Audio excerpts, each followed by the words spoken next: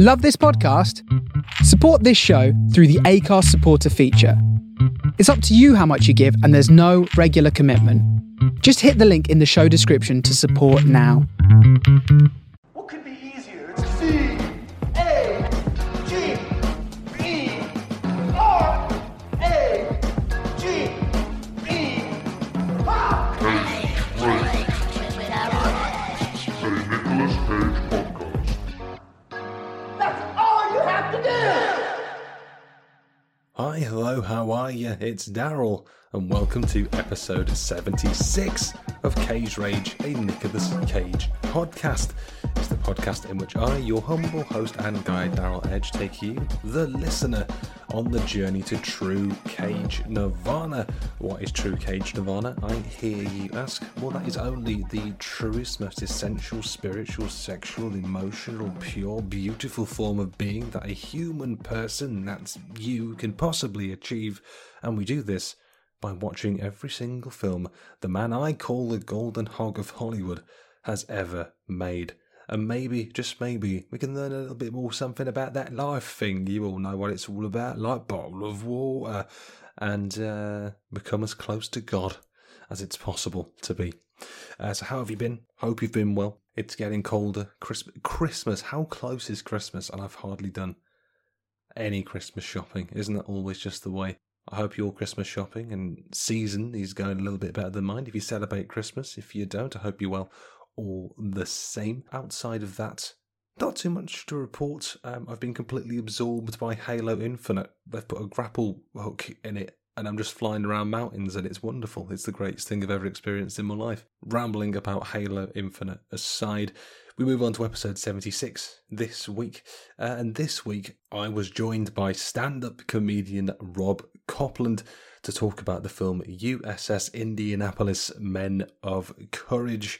This episode was tremendous fun to record. Rob brought a lot of energy and enthusiasm to the podcast, which is always welcome. So you're going to enjoy listening to this one. I certainly hope that you do. Now, all the links to Rob's socials and such are in the description down below. At the time of recording, in the middle of December 2021, Rob has a number of work-in-progress shows coming up in January, February and March of 2022. So they're all linked down there as well. So if you get the opportunity to, please do go check out and support Rob. You will not regret it. Tell him the Golden Hog of Hollywood sent you. And we'll get the admin out of the way, of course. You can follow me on Twitter at Cage_podcast. I'm on Instagram at CageRagePod. And you can find me in all the usual streaming services wherever you stream your podcasts. Apple and Podchaser, if you're listening on there, please consider giving the show a rating. Helps it grow. 5 stars would be lovely. And there's all the other ones as well. You know what they are. Without further ado, let's get into episode 76, USS Indianapolis Men of Courage, Daryl Edge and Rob Copland. So, we move on and set sail on board a US Navy cruiser in USS Indianapolis Men of Courage. Now this week, we join Cage as Captain Charles B. McVay III, the commanding officer of the titular cruiser towards the end of the Second World War, after it is torpedoed by a Japanese submarine and the crew is left fighting for survival in shark-infested waters. Now, joining me on the journey to true Cage Nirvana this week to see if this film is sailing to golden shores or just swimming with the fishes is writer, actor and comedian Rob Copland. Rob, how the devil are you today? Fantastic. So happy to be here. Let's climb in a cage together and cage it up, baby. That's the enthusiasm I've been looking for. Forget the other riffraff. This is what it's all about right here, right now. So as with a lot of these episodes, just to kick things off, always interested to know with the guests, so your thoughts on Cage. Where do you stand on the man as an actor? What are your thoughts? Just generally my Nicolas Cage opinions. Yeah, go for it. Unfiltered. I think he's a madman. I think he's completely and utterly insane. How he does so many films. He's in so many. Do you know how many films he's in? I know there's about over 110 credits to his name so far. What's he looking for? What's he trying? He blows me away. And been in some absolute crackers. He's been in some corkers. Raising Arizona. It's an incredible film. But it's like the percentage. It's like my win-lose percentage on FIFA. Like the losers outweigh the wins so dramatically. Yeah, I just don't understand how someone can do incredible films and terrible films. Do you know what I mean? Like, what's driving him at this point? That's what I want to know. It's a good question. I mean, maybe, the Holy Spirit, some part of the Trinity, is part of his being, but, financial reasons, certainly for a time. When you buy dinosaur bones, you've got to pay for them, especially when they're not yours and they belong to a museum. Dinosaur bones? He did. He purchased dinosaur bones. Turns out they still belong to a museum of some description. His accountant. When you Nicolas Cage, guy in the museum. Want to buy him, mate? Do you want to buy him? I'll cut you a deal, mate. He's like, what? You want to sell me these dinosaur bones? I will buy these dinosaur bones. Give me £100 right here. They're yours, mate. This dinosaur's got so many bones. You won't miss a rib, mate. Won't miss a rib. Miss a rib? You ain't gonna know he's dead, mate. I imagine that's how the conversation went, but I would love to find out the situation building up to that. Or at what point you think, you know what my mansion needs? Bones. I want to get a throne of dinosaur bones. Hey, that's gonna be pretty cool, actually. I'm gonna have like a chandelier. I'm gonna have a chandelier made out of that. It's got triceratops. I've turned into the DNA strand from Jurassic Park. Dino DNA. Maybe he did. He like many of us just saw Jurassic Park and thought dinosaurs are fucking cool. Yeah. That's the only way it makes sense for me. He strikes me the kind of guy who sees something, thinks that's cool, and runs headfirst into it without any, all the gear, no idea kind of guy. Like how a lot of people in, their teenage years go through phases. He's just a man whose lifetime is different phases. That's right, yeah. First it's dinosaur bones. I mean, we're only, one bad day away from being a human collection in there. Jesus, imagine that. Nicolas Cage arrested with the remains of human skulls found in his apartment. Oh, man. I'd be surprised. It would be an honour if they were mine that were found. It's an honour, Nicholas, for you to take my bones. I don't need them. I've got too many of them. If anything, they're a hindrance. And I'd just like to flop for a while. What's your favourite Nick Cage film? Big question. Good question. I've recently seen the Spike Jonze directed, Charlie Kaufman written adaptation. Oh, what a film! Great film. What a film! Unbelievable. Blew my little mind away. Blew my useless bones all over the shop. It's very funny. It's very funny because he plays the twin brothers, doesn't he? And he's fantastic. It's a great performance. That. Oh, it's I've sort of said it before. It's one of these films where there's a lot of films where you watch him and you realise you're watching Nicolas Cage. Right, sure. But in this adaptation, it's like I didn't feel like I was watching Nick Cage. I felt like I was watching the Kaufman brothers.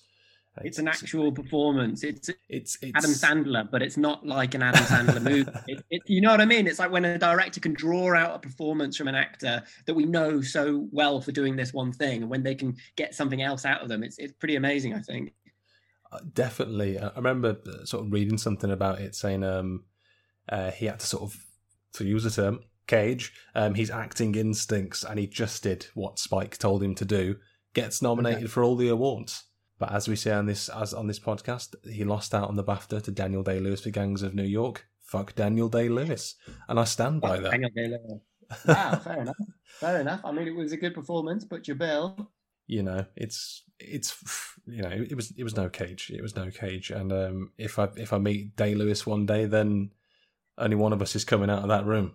Is that the only time Nicolas Cage has been nominated for a BAFTA?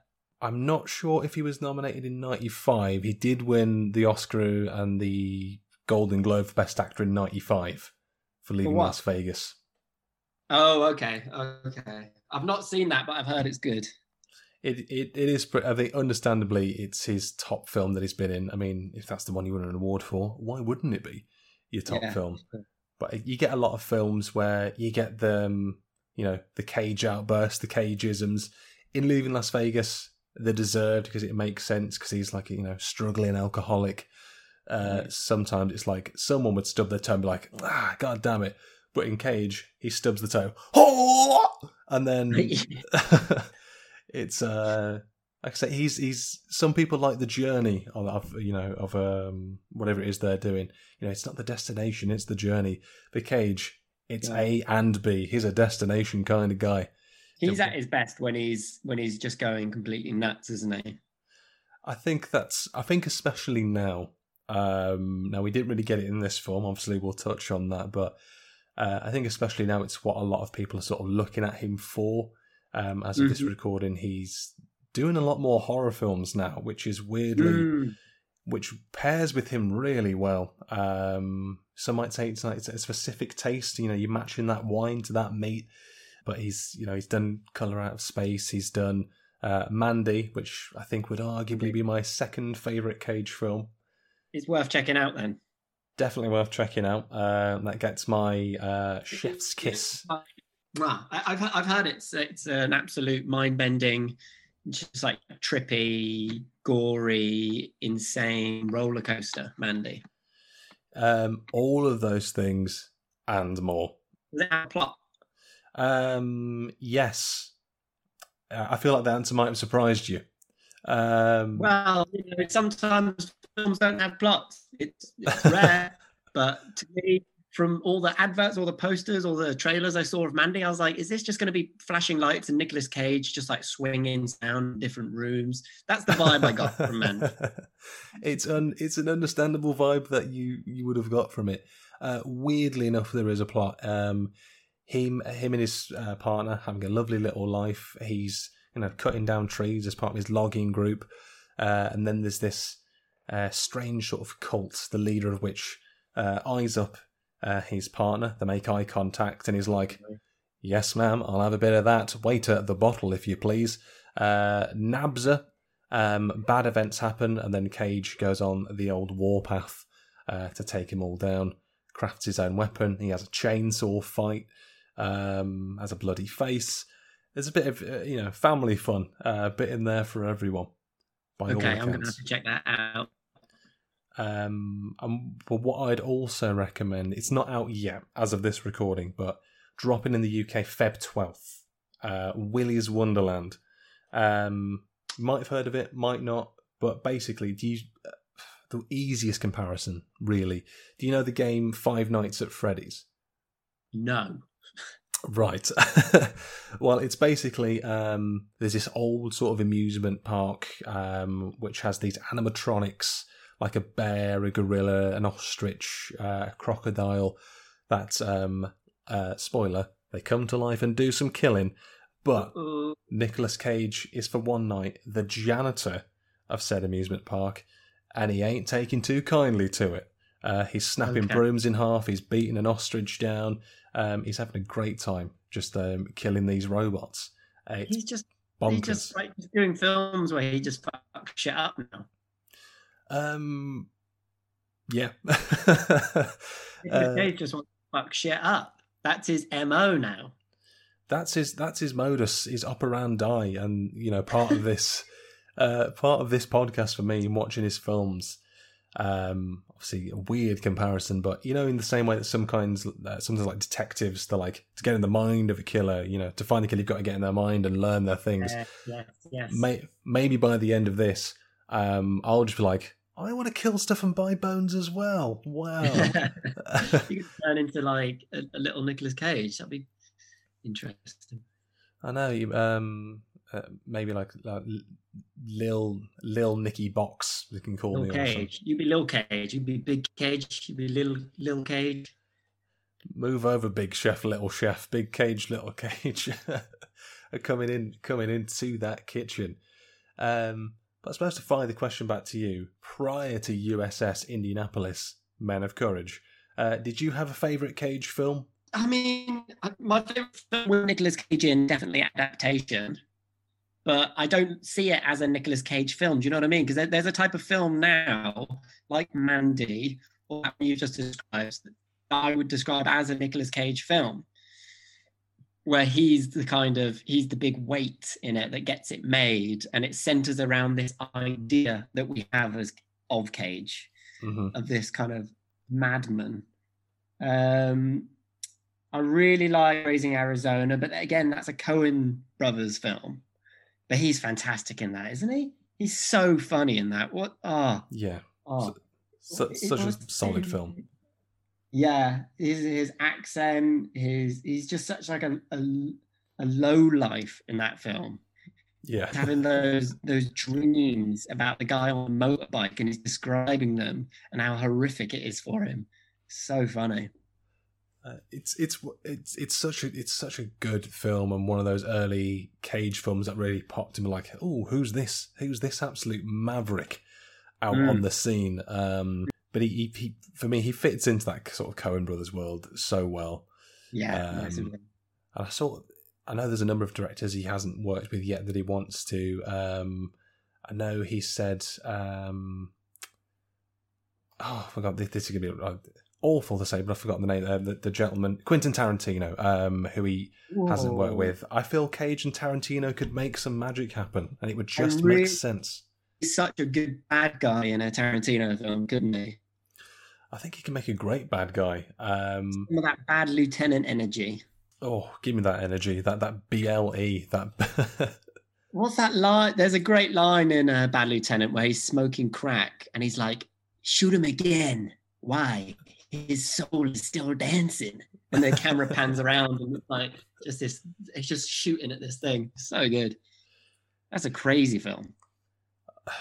I think there are films when they use him. It's weird to say, but sometimes Cage, you have to use him right. You do. You can't just have a crazy script and say Cage will do. You've got to. You know what? And what I'm going to say about USS, what's it called? USS Indianapolis, Men of Courage. I'm going to say that Nicolas Cage has not fulfilled his potential in this film. I feel that the filmmakers had an asset that they did not fully use in this film. Nicolas Cage is essentially a mannequin in this film. Oh yeah, this is kind of a weird thing for Cage, because I suppose on the back of Dinosaur Bone Gate, if we want to call it that, he was in quite a bit of debt for quite a while, so had to do. Tell me, is this because Kevin Bacon only did the EE adverts because he was a victim of like ID fraud, and that's why he's doing those EE adverts, because he's got no money anymore? Just fully explain this dinosaur bone thing to me. How much kind of debt was he in? A lot is the short answer. Right. To the only way to describe how much debt he was in is the fact he did USS Indianapolis, Men of Courage. The 2010s really, actually just looking it up here, there was a foreclosure on a lot of properties. He got a 6.2 million tax bill in 2009. We would go on to sue his money manager, claiming negligence and fraud. But he had a big fortune. He had like 150 million. He went on sort of houses, jetting across to England, which he's a big Anglophile. He's got property over here. Turned on the Christmas lights in Bath in 2009. Pursued the Holy Grail. Bought the dinosaur skull, I believe it was. So a lot of debt, but this is why a financial pickle. That's why he's doing all these insane films. I mean, up until 2010, his output was, if you weigh up the pros and cons, still pretty good. Still more hits than misses. Mm-hmm, mm-hmm. We get to 2010, we're coming out of 2009.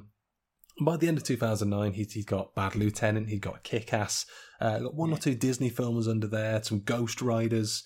But then a lot of this debt was catching up to him, and he was putting out, by no fault of his own, a lot of guff because he had to. A lot of straight to DVD guff, which is... How depressing. Imagine that, starting out in something that you loved, and then now he's just sitting on a little boat on the set of USS, whatever it is called, Indianapolis, just thinking, God, I got to pay off these debts. He hardly even acts in it. That's the thing. I felt shortchanged watching it, being like, whoa, all right, Nick Cage, here we go. He's like 20% of the film. And I was hoping for at least an 80% Cage to other cast ratio. That's what I want when I'm going into a Nick Cage film. I want to get Nick Caged. I want to be locked in his cage. And you want to get right deep in there, and you want him to sort of, feast on your bones, and you get a real taste of the man. But I know when we were sort of discussing, what films, because again, excuse the pun, no bones about it. You wanted some absolute horse shite. And I dropped you, listen, like, look, statistically, this is the absolute dregs of the films. And you selected the 17% Rotten Tomato USS Indianapolis Men of Courage. But you're very much right there. There's not... Cage is here. He is portraying the real life captain. The very sad story of the captain, if you sort of read it in, what actually happened to him. But this is the epitome of a performance where he's not turned up. He's just there. It's a nice, easy paycheck for him, because all he really does is like, how's the boat? And stay out of the water. And also, who can forget the classic lines such as, spam? Which bit does he say spam in? This is when they're in I don't know, day 3 or day 4 of the war. Oh, yes, and he fight the supplies. Yeah, spam. Which is now going to be one of my life mottos. Like, when in doubt, spam. But I will always need to have a can of for any given situation. Like I said, very much a film that you can tell he is phoning this one in. No question. Yeah, it's the most phoned in performance I think I've ever seen in my entire life. It's definitely up there. There is a film, weirdly, which is inexplicably available on Netflix at the time of recording, called Left Behind. That got 1%, which I previously covered with Alex Keeley. And this was a film which is even more so Cage phoning it in. He's just here for a bit of a paycheck. It's this, there's like a subgenre of Christian films based around the apocalypse, sort of the rapture, the end of days, based on a very famous Christian book series called Left Behind. And one day, basically the world gets Thanos'd, the snap happens, half the population just like disappears. In this film, it sounds exciting on paper, but it's like, he's a pilot, 300,000 feet or however high it is in the air. Is that too high? Is 300,000 feet too high? Ladies and gentlemen, this is your pilot speaking. We are currently cruising at 30,000 feet. I think it's 30,000 feet. Oh man, I've gone to the moon.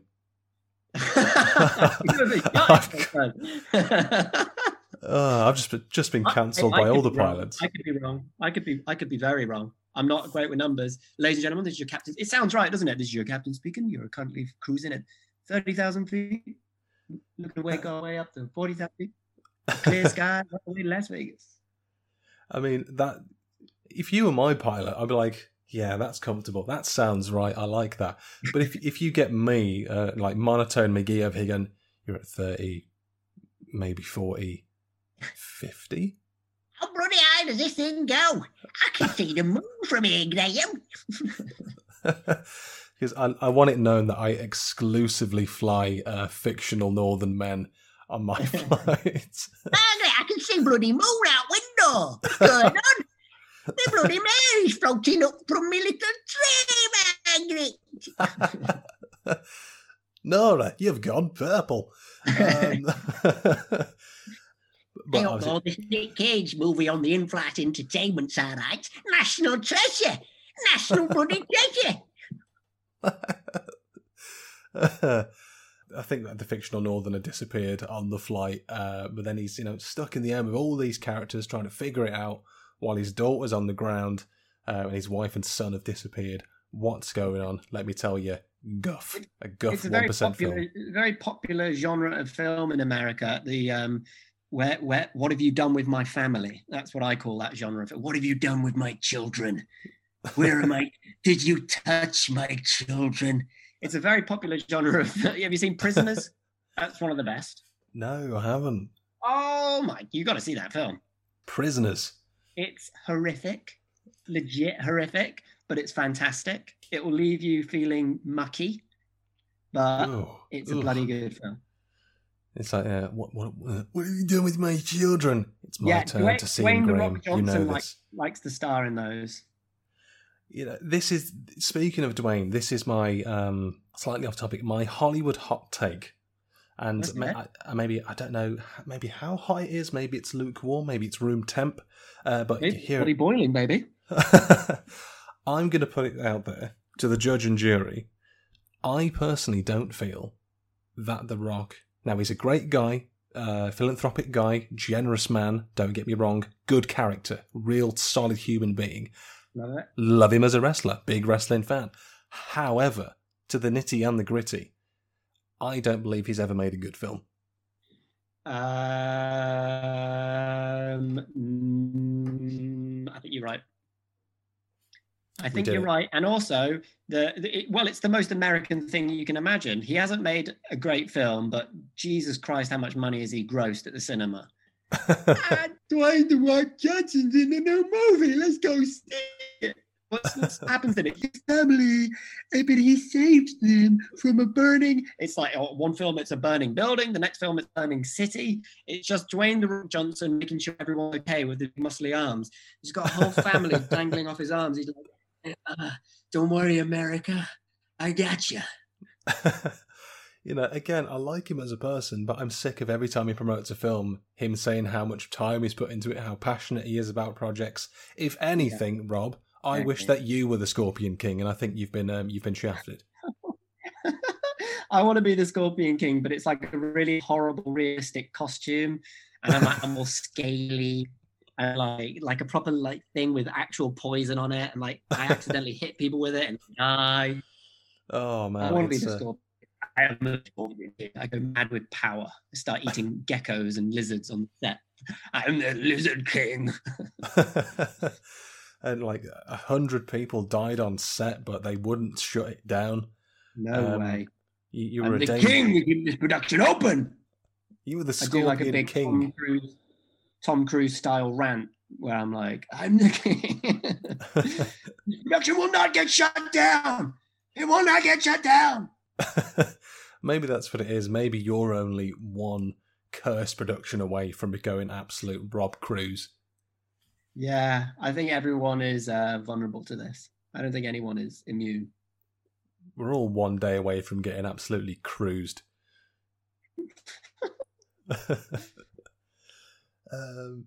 But let's get into this dog shit film. Let's get right into it and break down the narrative, because no one's going to watch it.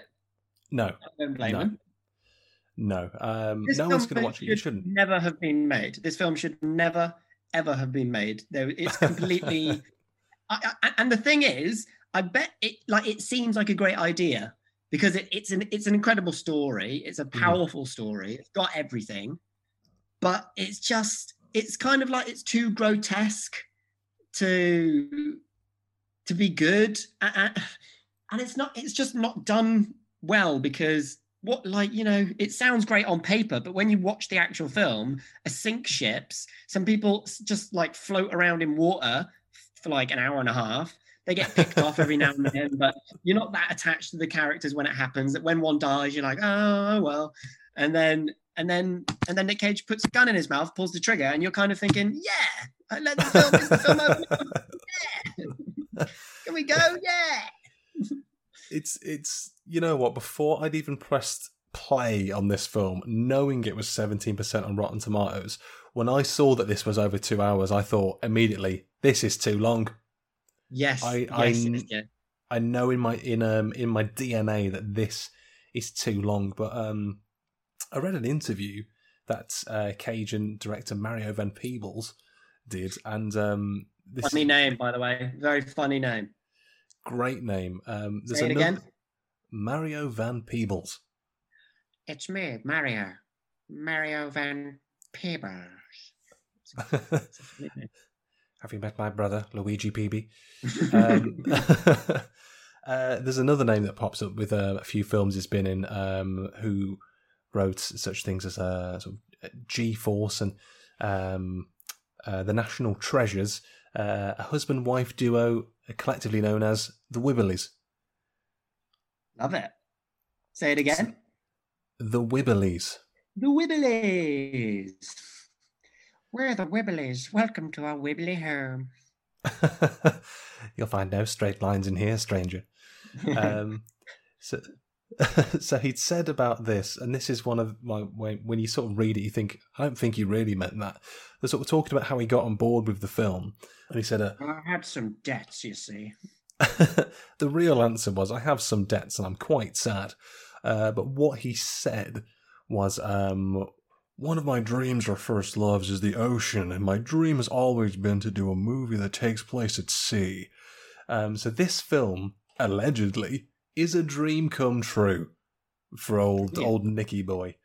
But the dream there is being on location. It's nothing to do with the film. It's like I got to be by the sea for a month.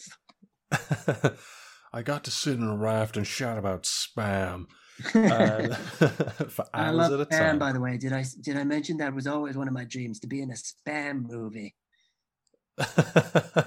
If it was USS Indianapolis, Spam of Courage or Men of Spam, then Men of Spam. I think that would have been incredible. But No wonder the bloody sharks were going after him. They're all made of spam. Bloody idiot. You idiot! You've got spam in your pocket, you fool. What's very spammy? If there's two things sharks love, it's spam and blood. Bloody spam.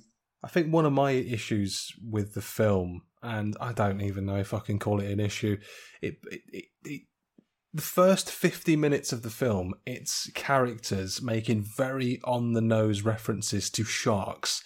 Tom Sizemore's character spends about 2 minutes making sure we're aware that sharks are dangerous. There's a guy of a magazine saying, like, oh, are sharks really attracted to blood? They might as well have cast the shark in a Navy uniform to wink at the camera at that point. Like, hey, yeah, they really do hammer home the shark thing, don't they? The bit that really just I laughed out loud at was when the torpedo hits the ship and the ship is sinking, and there's like, you know, water flooding in and everyone sets on fire. Did you notice that not like bits of the ship weren't on fire, but people themselves just spontaneously my back is on fire, what the fuck? Really, but water is flooding into the ship, and one of the characters, the chef, who is particularly scared of sharks, he just goes around for like the first 20 minutes going like, you think there's sharks outside in the water? Just constantly talking about sharks. He's like, oh no, the ship's sinking. He looks down, there's a flood of water, and in the flood of water there's a National Geographic magazine. What's on the front of that magazine? A bloody shark. You'd think a shark fired the torpedo. Yeah. And then, like, when the ship itself is sinking and people are falling into the water, as soon as Nick Cage is, I mean, the ship isn't even fully sunk yet. Nick Cage is in the water. Sharks are there already. It's like they just want to get to that beat so quickly. They're like, as soon as he's in the water, there's a shark there. And the shark doesn't attack him. It waits like 3 or 4 days before it starts attacking people.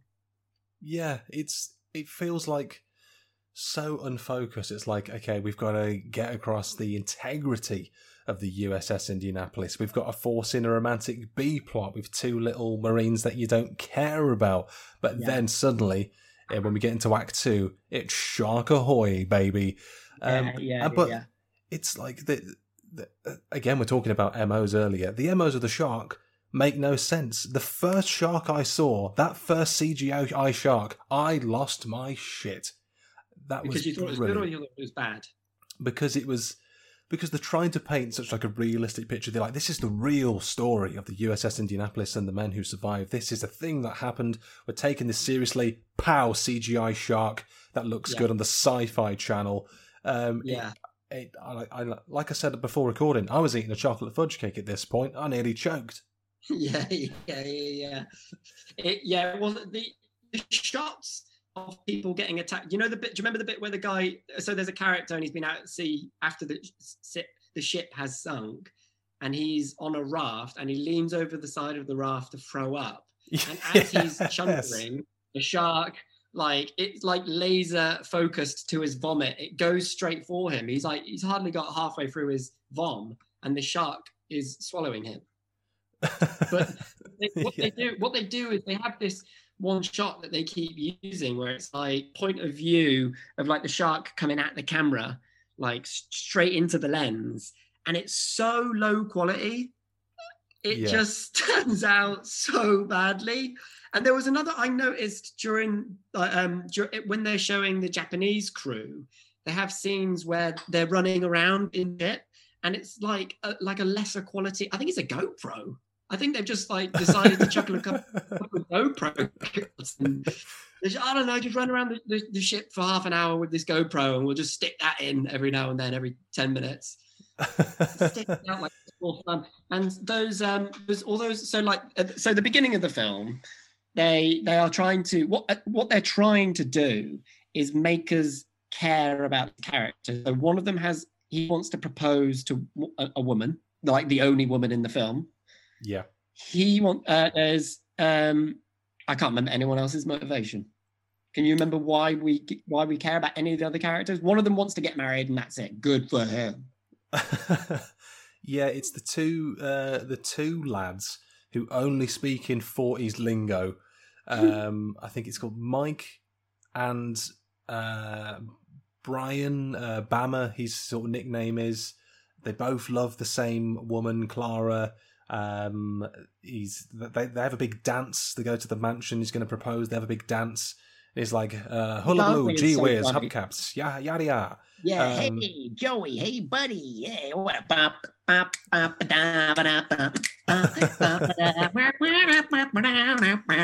it just breaks out. He goes to a house for a meeting. One of them goes downstairs. The other one just goes upstairs into a room in the house, and all of a sudden, it's just swinging and dancing. There's just ladies up there waiting. Are you ready to dance, boys? And he's so sick at dancing. He's got all the moves, all the dancehall moves. He's swinging them around. He's twirling them in the air, just for no reason. They just burst out into dance. Yeah, he's sliding around. He's sliding between legs. There's like 15 ladies in there.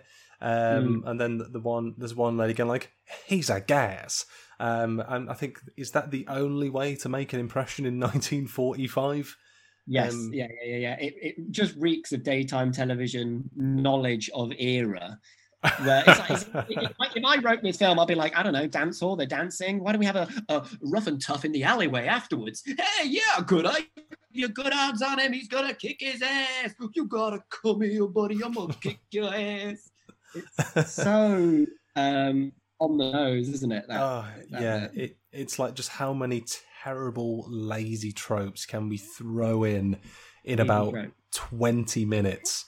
A dance, a rough and tumble, some lingo, and then I've seen the rough and tumble. He loses the ring, and then that continues the little subplot of which of those ruddy hooligans I'm supposed to call me fellow crewmen, me fellow Siemens, took the bloody ring.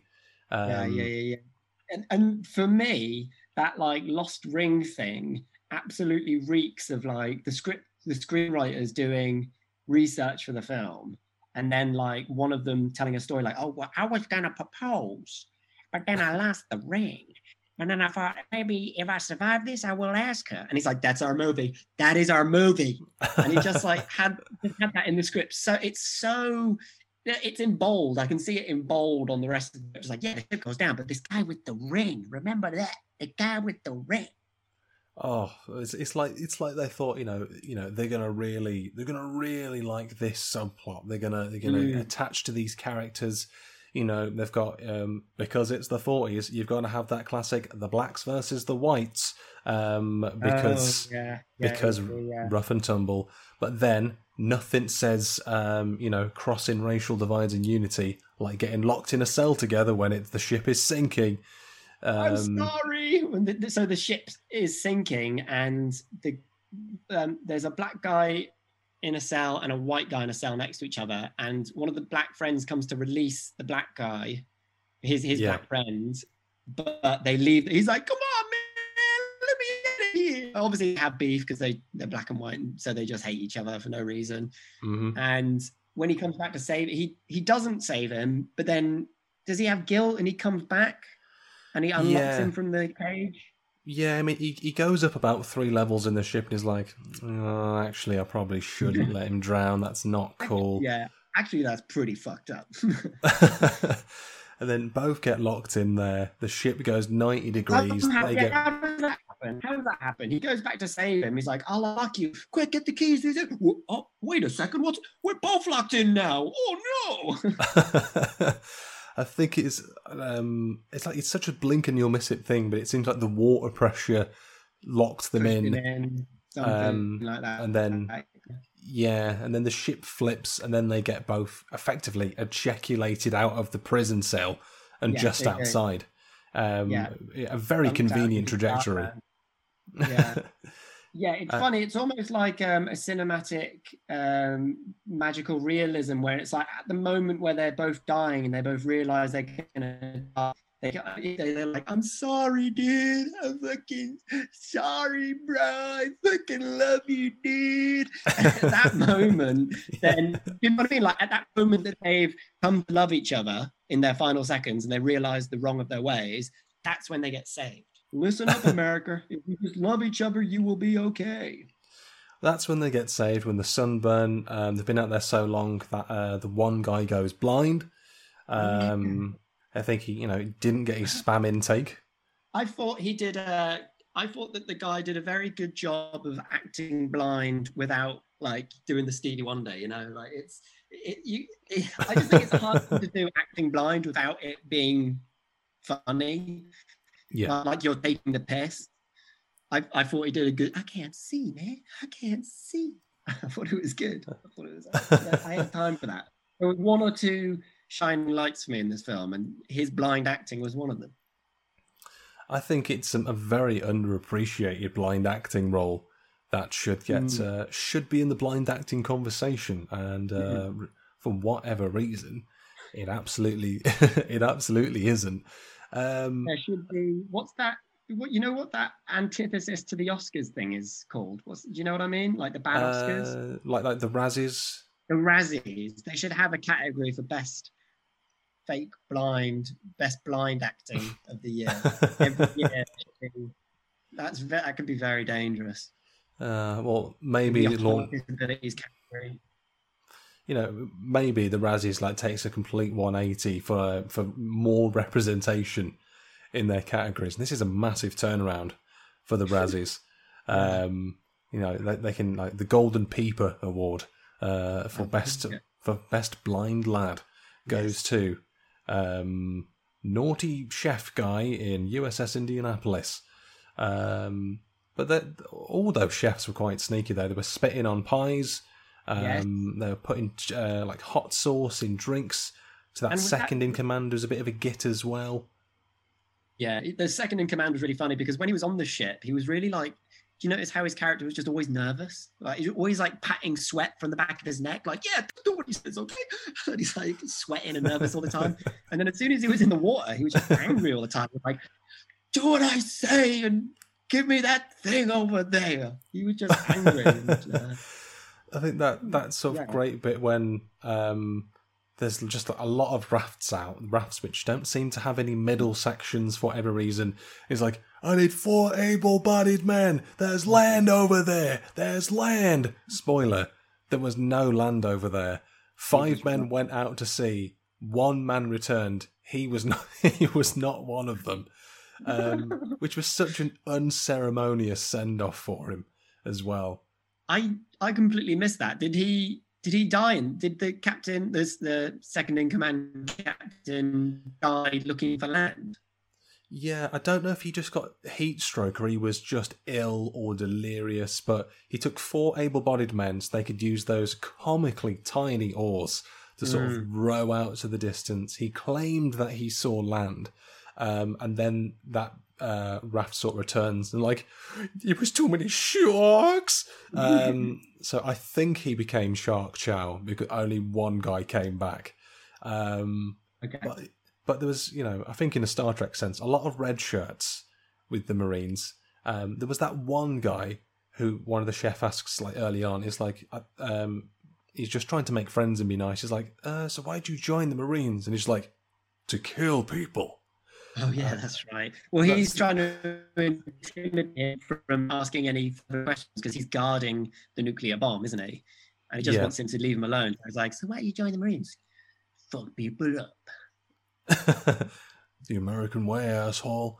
Then he has a little swim out when that raft comes back. Then he becomes Shark Chow as well. There was no reason for him to make the swim, but he did it. One of my favorite things about Tom was Tom Sizemore's dove in a cage. Yeah. No real explanation given for it. It's just there for a while and then it's not. And then someone goes, yeah, that wasn't a dove, that was a pigeon. And it breaks his heart. It's like, yeah, my dad raises pigeons. That's a pigeon. And then everything he knows about everything has just been fucking destroyed. Have you got a theory for what the purpose of that is? Well, a dove is a symbol of peace. So they say, yeah. And this film is about the end of the Second World War, and the men on this ship were doing a mission to get peace through violence, and they believe what they're doing is right. And Tom Sizemore character believes that this is a dove, but it's not. It's a pigeon, so it's not peace. Do you see where I'm going here? Is it supposed to be a bizarre metaphor? Is this dove / pigeon supposed to be a visual metaphor for the entire film? I think you're giving this film way too much credit, man. I suppose if we're going on that line of thought, maybe dove is supposed to be a symbol of peace, but it's actually a pigeon, so there wasn't the peace that they thought there was going to be because it was supposed to just be a straight mission. There you go. Because no one was supposed to know that they were out there because it's top secret. Obviously, to touch on that, the purpose of the USS Indianapolis, top secret radio silence mission. They were transporting 2 pieces of the atomic bomb that would go on to sort of blow up and destroy Hiroshima. But they didn't have any sort of protection, any sort of like forerunners going out there to check for submarines, which they make very, very clear at the start of the film. This ship is vulnerable to submarines and also sharks. One guy even says to Nick Cage, "Worried about submarines, Captain?" And then obviously, and I think it is on this the Japanese submarine. They fire like manned torpedoes, like an actual human being is like riding this torpedo, like a wacky races vehicle.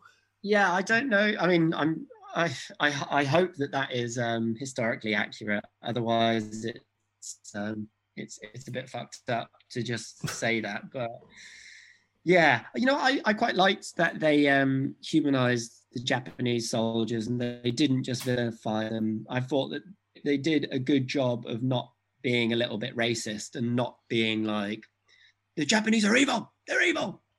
Because what the Americans did to Hiroshima and Nagasaki is completely, like, it's one of the worst decisions and acts of violence in the history of man and woman. Yeah. It's just like, the death toll and the effects that's had on history are horrific. So it would be really weird to watch a film made by Americans where they vilify the Japanese for sinking that ship. they should have sunk it on the way there. That would have been a lot better, to be honest. I don't know, the cost of the war ending. That's why this is a bad film, because see, it's so interesting. This mission it's really fascinating, and I wanted to watch it because of the film Jaws, and there's the speech in it that is it Hooper, or what's the character's name? The fisherman. I think Quint. Yes. Yeah. He gives that famous speech, 600 of us went into the water, only 20 of us came out, and all that shit. But in actuality, it does not make for a good film. The reality of it is so ugly, and it's actually quite boring, just watching people sitting in water slowly being picked off. Yeah, I mean, I can, like you say, there's an interesting story there, and I can understand why they wanted to make a film out of it. But I think it was to the film's to the good 17% part of this film that they did look to humanize the Japanese soldiers, Captain Hashimoto. Because initially I was kind of watching it, and I think maybe it's that preconceived notion, like, oh, it's a film about the US, then they're the good guys, the Japanese are the bad. That's the way it was, and from this perception from the West, and that's the way it tends to be in films. So in the back of my head, I was kind of thinking, oh, are we supposed to have this kind of emotional line? We're not really supposed to know. It's like there's no good side to war kind of thing. Then Hashimoto is speaking to a ghost. I'm like, hang on a minute. Yeah. Hang on a minute. Who's this guy? Yeah, it was very Star Wars. I felt that bit when he's at the beginning when we're introduced to the captain of the Japanese ship. He's praying, isn't he? And well, I don't know if he's the captain, but he's one of the main soldiers that we are with on that ship. He's praying, and there's a ghost behind him. Are they trying to make out that American people think Japanese have special power? Oh, their religion is different to ours, man. They can speak to ghosts, dude. I mean, it doesn't really explain who the ghost is. Nope. My assumption was, is this like his father, his grandfather, a family member? Is it a former officer that he was trained by or looked up to? So you never really... Obi-Wan Kenobi, isn't it? It's Japanese Obi-Wan Kenobi is the only way it sort of makes sense. But like we're saying, they do try to humanize Hashimoto more because and I thought it was going to be almost kind of like some American sports drama, because he says in that voiceover, it's like, I've never successfully fired a missile and hit a ship. And I thought, this is going to be his big coming of age story where he blows up those damn Yanks. Go on, Hashimoto, get in. And he wins. He wins over the admiration of his colleagues. He becomes the prom king, and all and all of that. But obviously, he doesn't want to use those manned missiles because he looks at those people and is like, sees the fear in their eyes and is like, I don't want to have a preventable death on my hands. That's right. He's reluctant to use them. They do use one at the beginning, though, don't they? Which Nick Cage shoots out of the water. So they send in one of these kamikaze torpedoes, and Nick Cage shoots it halfway across the water. So it doesn't even... that Japanese character just dies, just with it in the water in a little tube. That sucks. Yeah, it gets like thumped out in a little tube, blows up, and like, oh, well, he's gone. Bye. But like I said, through all this, I was kind of wondering, it's, you don't always get like the Japanese perspective. But I was kind of wondering, are they going to go somewhere with this? But I think it was all, I suppose, really a means to an end, just to build up what happened in real life. That obviously, skipping ahead to the end here, in real life, Captain McVeigh is the only captain in US naval history to have been subjected to court-martial for losing a ship sunk by an act of war. And Hashimoto came to the testimony of him at the trial of McVeigh, and he basically said, not really his fault. They try to pin this on McVeigh because the US Navy top brass are saying, when people find out about this, they're going to be kicking off, they're going to be mad, they need someone to blame. They choose McVeigh to be the fall guy. On the worst thing, he didn't zig or zag. Guilty. And, that's what they pin on him. Yeah, that's right. Not zigzagging. Yeah, for not zigzagging. Wait, you didn't zigzag? You always zigzag, you idiot.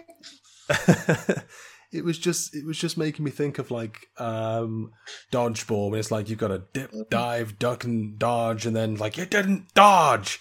And I was just waiting for that guy, like the old manager, just to appear with a dodgeball, launch it at Cage's face. Yeah, it's so funny as well to think that like that is a naval tactic to zigzag, because when you're in water, there's nothing to hide behind. And the ship from far away, like, they're zigzagging. How much of a difference can the zigzag make in open water, really?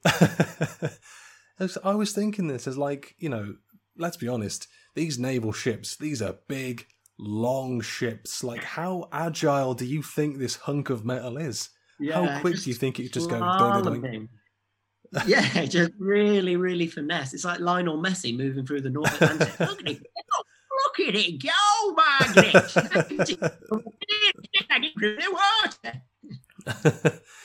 This isn't just, Saturday morning watching the ski slopes on Eurosport and some absolute fantastic German just going down those slopes with agility and grace. This is Nicolas Cage trying to protect his men, for better or worse. This film would have been, I think, if like a really good filmmaker made this film, I think it would have been more centered on the courtroom drama of it, because is this man guilty or not for carrying out orders? It's so unusual. I mean, it's so American, but it's so fucked up to get someone to do something, an act of war, do this mission. You're our little man. You're going to go out there and you're going to do this for us. And then he gets attacked. The ship sinks, and it's like, well, you idiot! You didn't zigzag. You're going down. It's so bizarre to court-martial your own person who you told to send on a suicide mission, and when it went a cropper, they're court-martialing it. It's so that is so interesting and messed up. That's the film right there. But the people who made this film are just like daytime TV. I can just picture them in the boardroom, like, oh, yeah, sharks. That's right. Yeah, when they're in the water with the sharks. That's it. That's our movie. It's gonna be Das Boot meets Jaws. Woo! Did I mention sharks?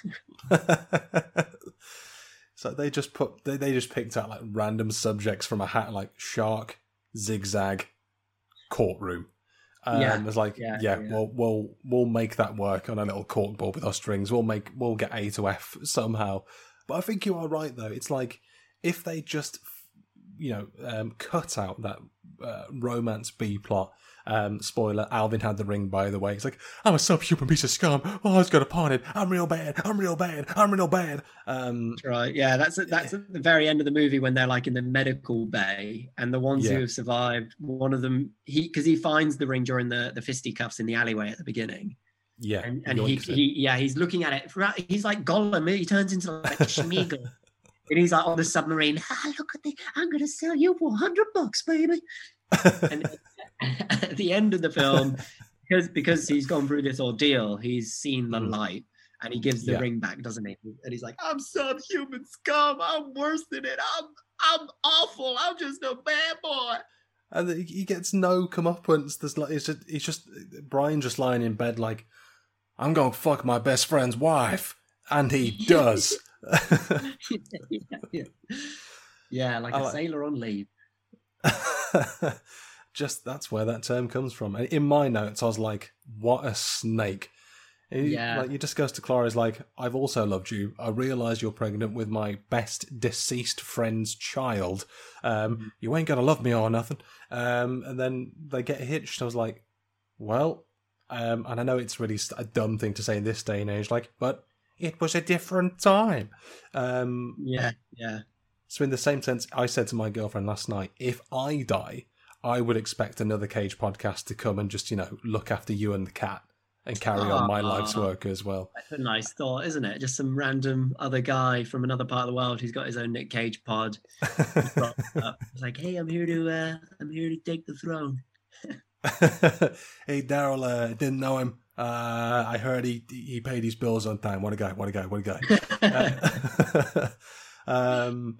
But like I said, if they cut that out, maybe just had a film of two halves, the ship and then sort of the courtroom, because there was, again, a lot. I think at the courtroom stuff, that's when it started to get interesting, because the very start of the film, when they're like firing the guns and there's planes coming down, I was like, okay, this isn't necessarily a 17% film. Maybe they've been harsh. There's something here. Not immediately bad. Sharks happen. All right. Okay. I take it all back. Yeah. But then we get to the courtroom and then Hashimoto comes out and he's like, doesn't matter if it zigzagged. I would have got him. Yeah. I think the peak of this film. Zigzag all you want, baby. Zigzagging into my heart. Don't go zigzagging into my heart. Dun dun. When the film, the peak of this film. When for me it was like, okay, there is a nugget of an emotional thing in this film. Is when McVeigh gets sentenced. He's been court-martialed because they only reveal the verdicts that someone is not guilty of in a court-martial. He goes outside to Hashimoto and they're just standing there very straight, very stern, very like rigid, but shaking with tension and anxiety. And Cage is like, just tell me, is there something I could have done? And then they're both tearing up and they're sort of saying, like, look, we were both men at war. We were both doing our duty. But as human beings, we hope there's still something more for us and we can sort of come back from this. And they were just full of teary eyes. And I was like, oh, that is like this 1 minute is like the best thing this film has done. But it comes so late that, and they're hoping they can forgive themselves. It just comes so late that you're just like, like if there'd been something of this, because this is good. This is good stuff. It is. And that's the cornerstone of what this film should have been. It's the only scene where it seems like it has actors who know what they're doing in it. Yeah. It's a very touching scene. It is a really, really touching scene. But at the very end of it, I find it really funny that the Japanese guy goes, this would never have happened in Japan, by the way. All this circus, this would have never happened in Japan. You'd be fine. Your country, fucked up, mate. It's like, if I was you, I'd be livid. They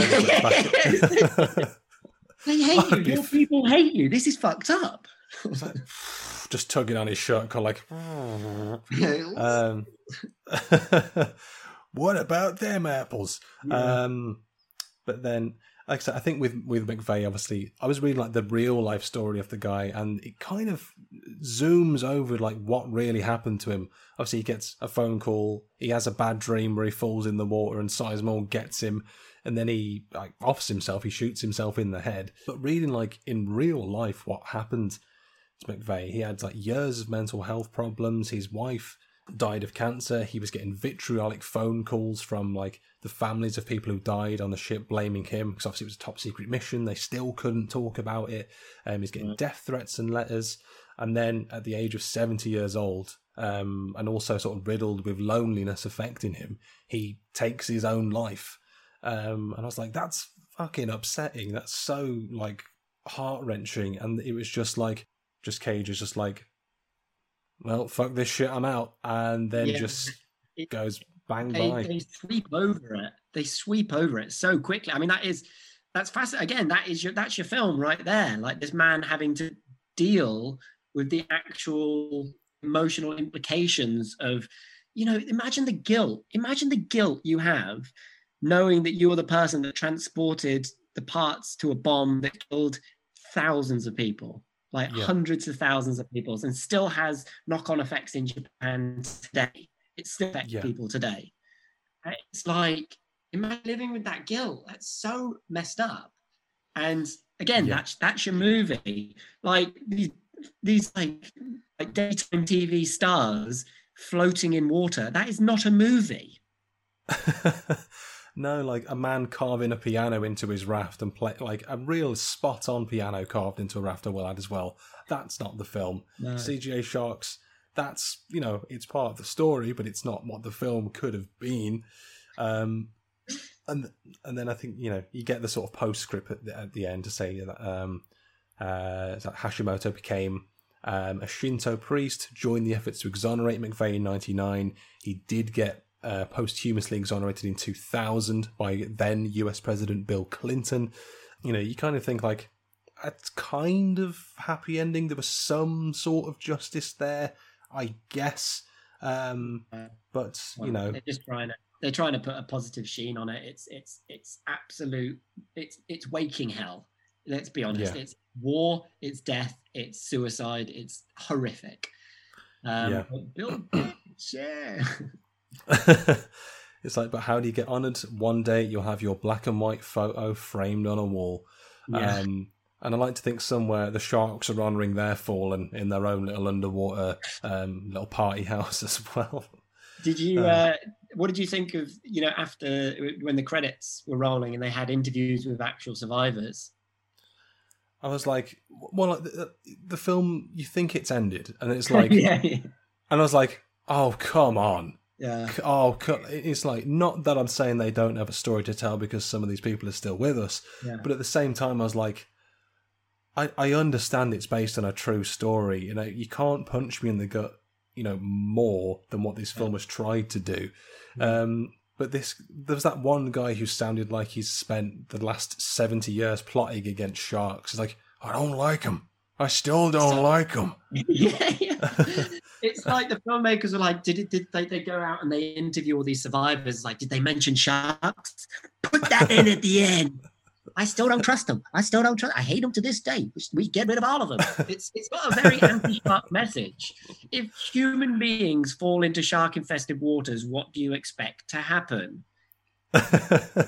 Like, he said that, and I was like, well, yeah, of course you don't like sharks. Yeah. Of course, like, was I expecting to be like, when some people interview other sort of soldiers who were still with us from, like, World War II, I remember like one interview I saw, because it was in like primary school or something, when like you sort of have to learn about the Second World War. There was some interview saying like to this American soldier, like, well, do you still hate the Germans now? And it's like, hate them? I married them.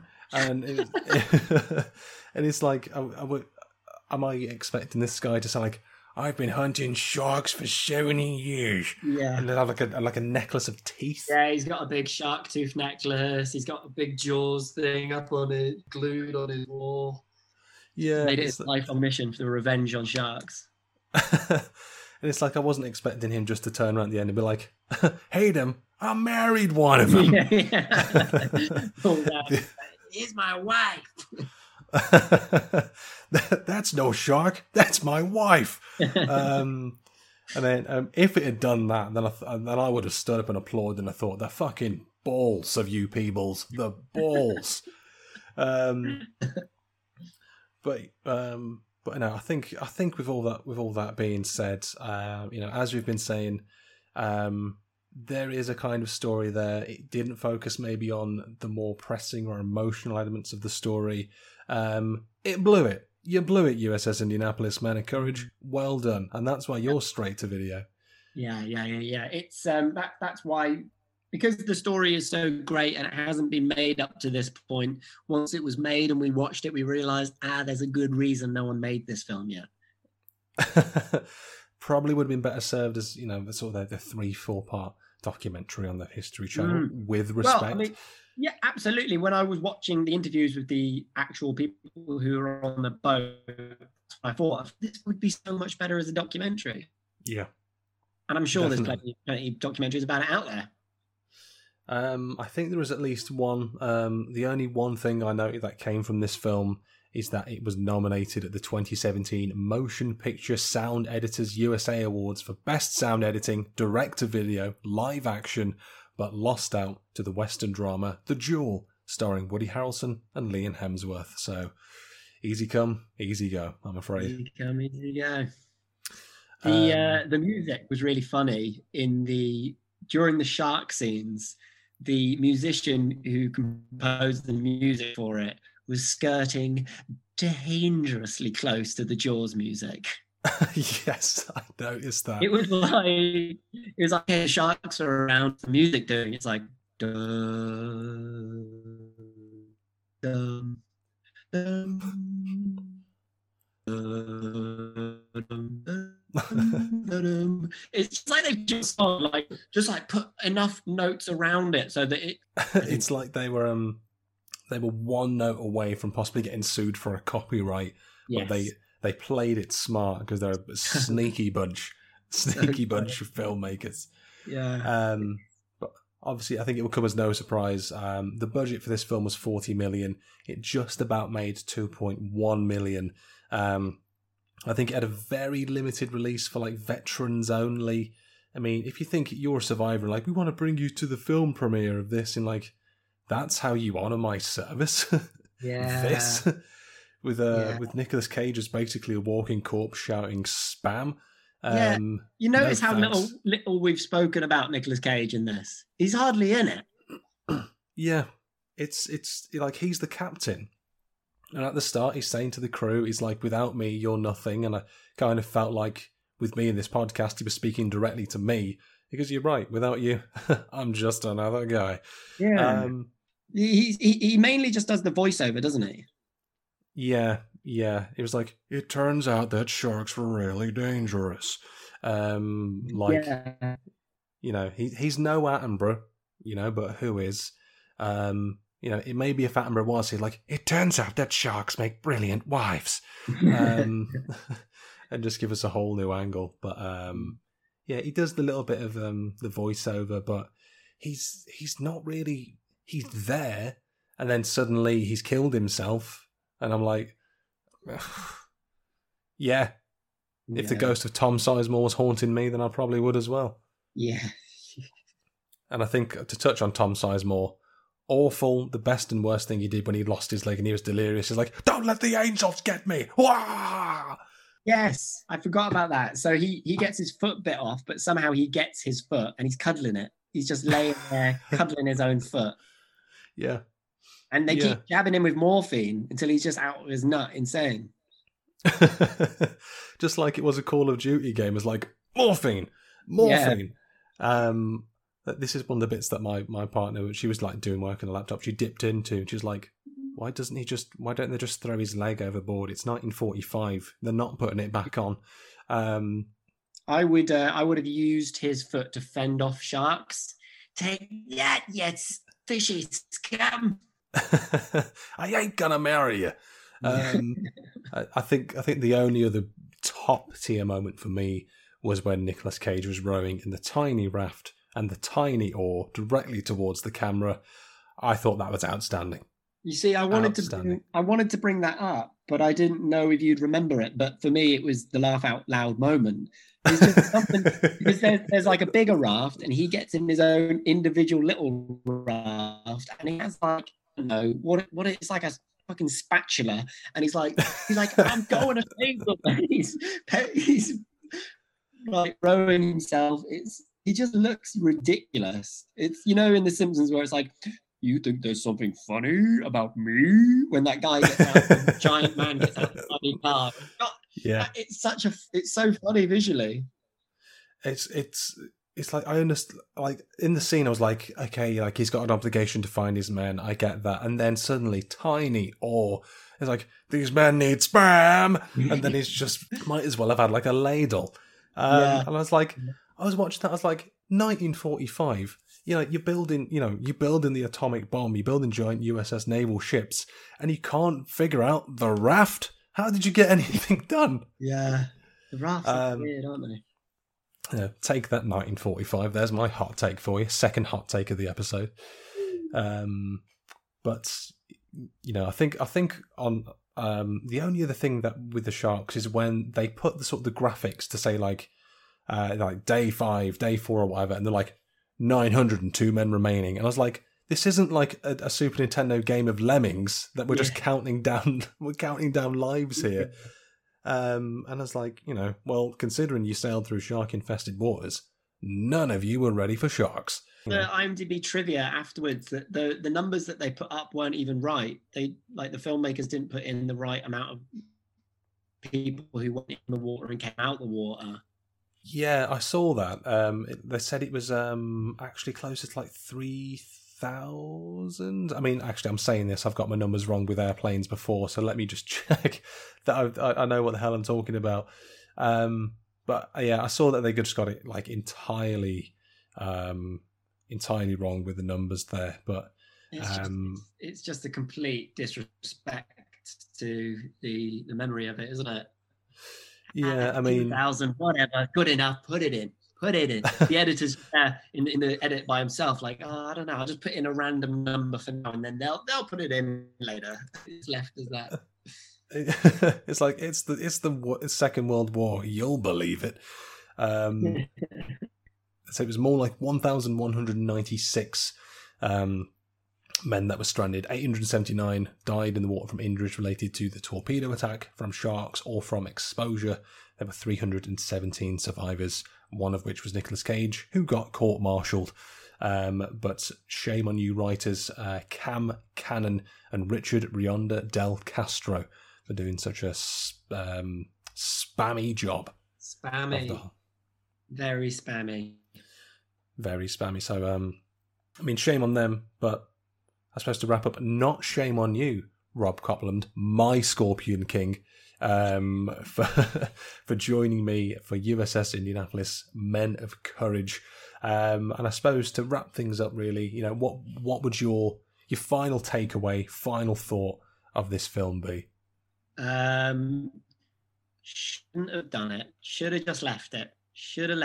I studied film at university. I worked on film sets, and it is a gargantuan effort to make a film. I don't want to be involved in filmmaking because it's such a heave. There's so much work goes into making a film, and this film was made. What a fucking waste of money. What a waste of fucking time. They should have just watched a documentary. It's just completely pointless. The actors are all shit in it. It's just a waste of time. Nobody watch it. There he is. It's an affront to everything Rob knows and loves about cinema, and he's never been this angry in his life. Yeah, it's a waste. It's a waste of money. How much did you say it cost? 40 million, but it made 1.2. How do you explain that? Explain that away. If you can't get the numbers of the survivors right, you ain't going to get the numbers of the budget right overall, mate. It's, you know, in many ways good and bad. Unbelievable. My only positive shining light is I'm glad that Nicolas Cage got to make some money so that he can keep the bones in his house, his dinosaur bones, because I bet they're lovely. You see, even in the darkest lights, the murkiest, most shark-infested waters, there is light. There is the golden hog of Hollywood, the greatest hog in the business. Nicolas Cage, the greatest actor of our generation. At least he got something out of it. He got a little payday, and he finally got to make a film at sea. And, you know, if nothing else, we can be happy with that, I think. We can be happy with that. Dreams can come true. You know, pursue your dreams. One day, you too will be aboard the USS Indianapolis, and maybe you will be a man or woman or other of courage. You know, courage is for all of us, as evidenced by Nicolas Cage giving his life and mission to all of us to see in the year 2021, the year of our Lord Cage, 2021. And on that absolutely forced high note, because that's the way we do it here, we'll wrap things up.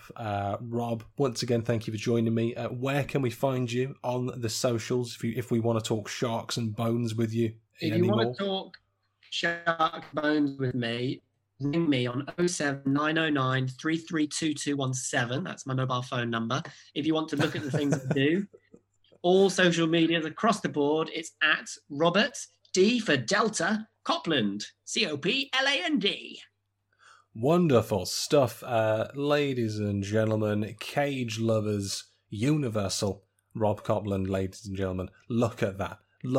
What energy. He is a man of courage. And on that note, we rain out this episode. We bring things to a close. Thank you for joining me yet again. If you have been, it's been a lot of fun. And next week we move on to Dog Eat Dog. It's Cage. It's bloody Willem Dafoe. What's going to happen? Be there. Be square. We'll see you in the next one. But until then, as ever, keep on caging. It's all you have to do. Take care. Thank you. And goodbye. Bye.